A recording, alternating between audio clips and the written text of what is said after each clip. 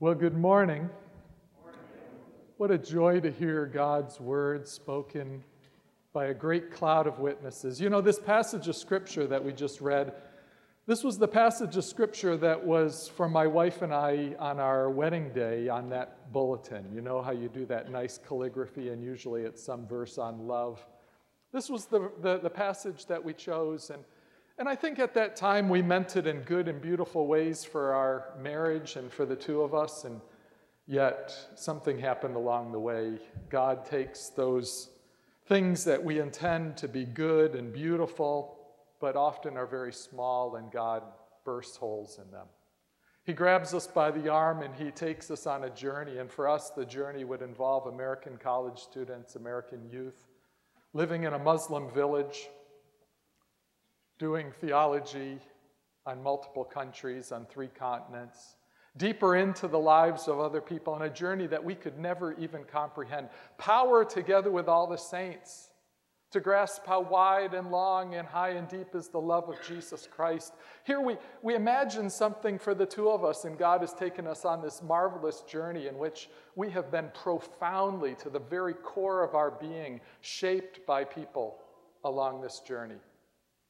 Brian Stanley, the well-known missiologist, he talks about reverse conversion, how missionaries go and they preach the gospel, and we focus upon the conversion of the people that they go to share, but what happens is in the process of sharing the gospel, they themselves become changed. And that's what happened to us, to the core of our being, and in layers and with hybridities that we can't even understand, in this hodgepodge assortment of living and dwelling with another people and feeling their pain and hearing their questions, learning from their theology and the ways that they read Scripture. Isn't this what God does in God's economy? We begin with simple addition. 1 + 1 = 2. The Holy Spirit takes us into advanced calculus. The passage before us is a well-known passage and a beautiful doxology. But what is often missed in this passage, even among commentators, is this simple statement of power together with all the saints. And yet if you look at the passage and you look at the context, this clearly, in Paul's mind, he has this hermeneutical community in his mind. Because in chapter 2, he's envisioning the Jews and the Gentiles. They were separated by this great chasm, and by the blood of Jesus Christ, the two have become one. In the beginning of chapter 3, he lays out his ministry and this calling that God has given him to the Gentiles, and how profoundly it has shaped who he is and how he understands God. And even in the verses preceding this, he talks about, I kneel before the Father, from whom every family in heaven and earth derives its name. Clearly, in Paul's mind, he has this notion of this community, this power together with all the saints. All throughout history, God is doing something. God is drawing a people to himself, and what we often focus upon missionally, and for good reasons, is God is sending. But I want us to understand that God is not just going out, but he is also drawing together. It's like the waves of a seashore, in which the waves go out and they come back together. We're sent out and we receive back. We give gifts and we receive gifts. We bless, and we are blessed. That was a mystery for me, and something in my wife's and my journey that I never expected to so profoundly receive as how I've received. And that journey is still going out. And what happens in this process, like the waves of the seashore, what happens, and this is where we need to stray away from that metaphor, but what happens is layer after layer is added to our identity. And these layers begin to mix in ways that we can't even comprehend. And we develop a thickness of identity, not a thickness that gives us some kind of privileged seating, because it's actually quite humbling. But it's a thickness that comes within us that is tested and informed by so many different voices, by this hermeneutical community. And brothers and sisters, we need this thickness of identity more than at any other time in history, because as we look at this world, all of our world is heaving and sighing in splinters. We see cracks and we see fissures, and sometimes these cracks become great gaping chasms so deep that you could fall in and never get out. And these gaps in society between people and with our land and all throughout this world, what happens is they become the new normal. We just, over time, we accept them. This is the way things are, not the way things are supposed to be. Sin crusts these gaping holes over, almost impervious to the touch. We see it in Iraq, we see it in Syria, we see it with the Ebola crisis, we see it all around the world, but we see it even here in America, with huge gaping cracks between Republicans and Democrats, between rich and poor, between aliens and citizens, and between blacks and whites. And the gospel that we bring to these things often trades in the currency of easy answers. We come with easy answers, but what we find is that there is a complexity to these problems, where they are deeply religious, and they are socioeconomic, and they are socio-political, and they are cultural. And these things conflate with each other such that John Wesley talks about them as complicated wickedness. And all around us we see complicated wickedness, but let me tell you the good news. God's forming his own complication. It's a complication of goodness, a complication of beauty, a complication of a new humanity that is emerging in the world as the waves go out and we're sent out into the world and we bring back the gifts and we receive the gifts within ourselves. That is power together with all the saints. We see this all throughout history. We see it within God's nature. God himself defines this complexity to us, that three in one, the movement of the triune God, a giving and receiving, a sending out, a receiving back together. We see it in creation when God doesn't just create the entities, but he actually, in an audacious move, he causes the world to teem. Be fruitful and multiply. But this isn't reckless, this is not chaotic, but it's controlled, and God is he's holding all creation together with his integrative shalom. But when sin enters the world, what it does, it breaks apart. And so like a untethered kite on a windy day, all of creation is just blowing all around. So what does God do? He calls this couple from the east. And in the midst of their struggle with barrenness, he takes Abraham and shows him the night sky, and he says, these are going to be your descendants. I will bless you, and I will make you a blessing to all nations. Abraham, of course, couldn't comprehend what God is talking about, but years later, Isaiah would give us this vision, and it's this great eschatological banquet feast where all the nations and the Israelites are seated together. That's where we're going. God is sending out, and God is receiving back. But of course, the Israelites, much like you and I, opt for privilege, for comfort, for status, to hold on to blessings for ourselves. And in one of the great ironies of Scripture, Nebuchadnezzar marches into Jerusalem, and they're marched off, the Israelites are marched off where they would dwell with the nations. Jesus enters our world, and he shows us the perfect picture of God and the perfect picture of humanity. He calls together this ragtag army of disciples. Nothing special about them, and he calls them together into a new community, and he sends them out into the world, and then he brings them back together, and he sends them out into the world, and he brings them back together, and he is forging within them a new identity of the people of God. And so what we find with this ragtag handful of followers now becomes the church radiant in all of its diversity around the world. But it's never this reckless diversity. It's never this chaotic diversity, but God is pulling everything back together into the integrated body of Jesus Christ. And so we find ourselves in this flow, and sometimes and often what we do is we struggle with the going out part. We like to sit content like the Israelites and reify existing forms. The temptations for quiet comfort, for privileged access, for simple math confront each one of us on a daily basis. We think in small, privileged, often parochial ways, while God lays out a great banquet feast for all the nations. The inclinations of our heart is to separate, to carve the world up into nice, neat compartments, to sacralize ethnicity, to trade in simple binaries, to decide things based upon color of skin or perceived notions of status. And then Jesus Christ walks in our world, and he sends us out. For others of us, we get the sending out part. We're missional.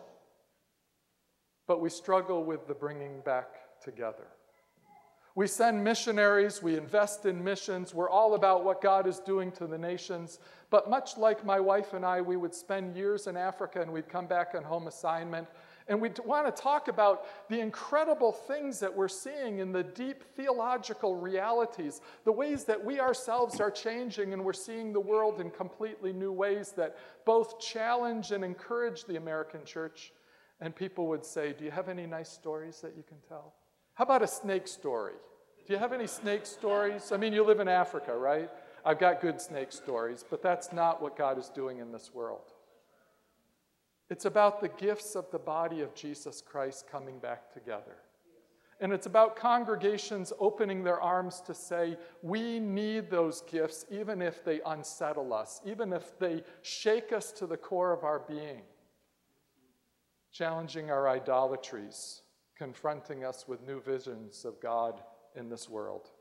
And this is what God is doing, and this is what Paul is expressing. In Ephesians chapter 2, he talks about the Jews and the Gentiles being separated by this huge chasm, this wall of hostility, which he talks about it being destroyed by the blood of Jesus Christ. For he himself is our peace, who has made the two one and has destroyed the barrier, the dividing wall of hostility. His purpose was to create in himself one new humanity out of the two, thus making peace, and in this body to reconcile both of them to God through the cross. You see, the cross of Jesus Christ is not just central to entering salvation. The cross of Jesus Christ is central for us growing in sanctification.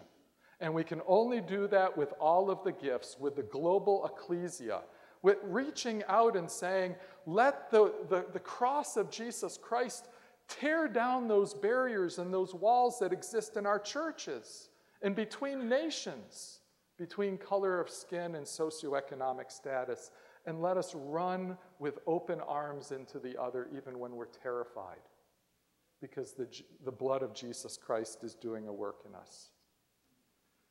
I shared with you, we used to work among Muslims, and after being there for a number of years of living their pain, their joys, their trials, learning their language, every day immersed in their lives in this deep and profound and beautiful way, we had shared with them about the blood of Jesus Christ. We had talked to them about salvation, but in many ways in incomplete ways. And I asked my neighbor whether we could show them a video, and you know the Jesus film. We got a copy of it in Swahili. And they said, sure, we'll come to your house. Well, we had one solar panel. We had one battery, one small battery. And we invited the people to our house, and the entire village came to our courtyard. And in our battery, we've got 3 lights. A green light is a full charge, and we had charged the battery all day. Orange is a half of a charge, and red means the charge is about to go out. We invited people together, and they began watching the Jesus film, and oh, what joy to see those pixels dancing on their faces and seeing the person of Jesus Christ. Not long into the movie, and you know it's a long movie, I went into the house and it had already turned orange. My wife and I prayed. I went in right before Jesus was taken away to be crucified, and it had turned red. And I said, God, these people need to know what the blood of Jesus Christ offers. I went in one last time, and the light had turned green. You see, God wants people to know about the cross. But that message is not just for them out there, it's for us here.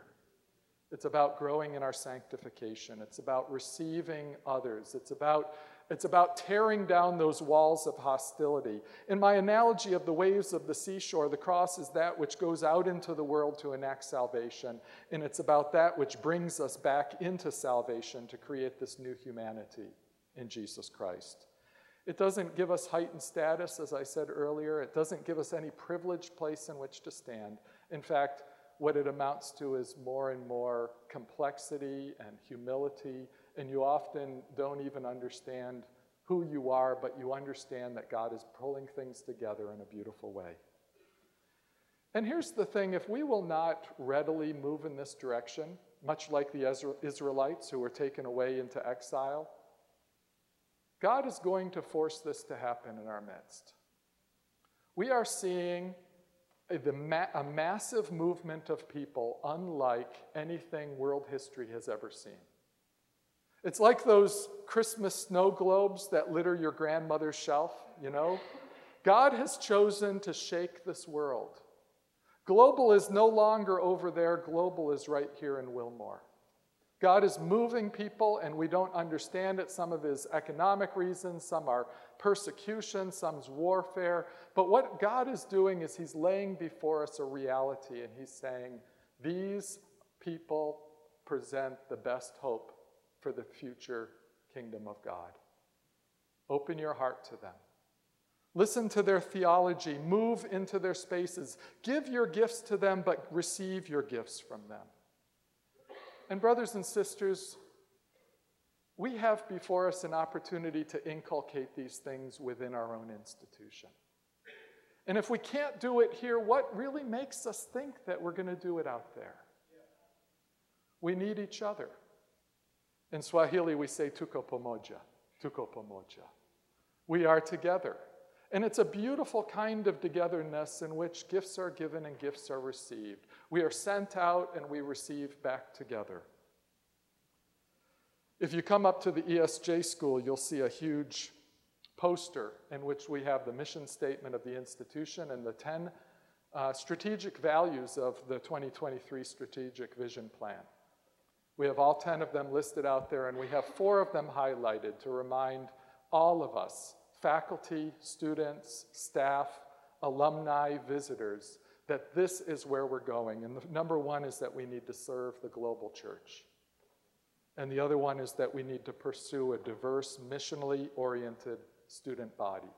And I tell the students often, this is far too great for any administration. It's far too great for any person. This is our collective responsibility. It's about making room within ourselves for others. It's about inculcating a new ethos here, this thicker identity that can go out into this world of complicated wickedness and sing a doxology that's going to change the world.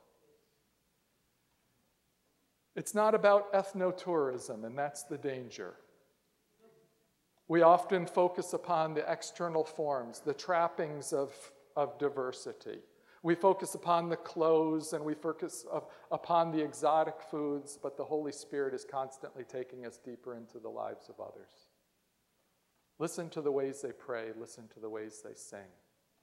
Listen to the theology. Listen to their hermeneutics. Moving together, no one has privileged seating, but together, tuko pamoja, we move into this world through the blood of Jesus Christ and through the power of the Holy Spirit. Years ago, I was leading our faculty in Africa through a curriculum project, and in good African fashion, a 1-year curriculum project lasted 6 years.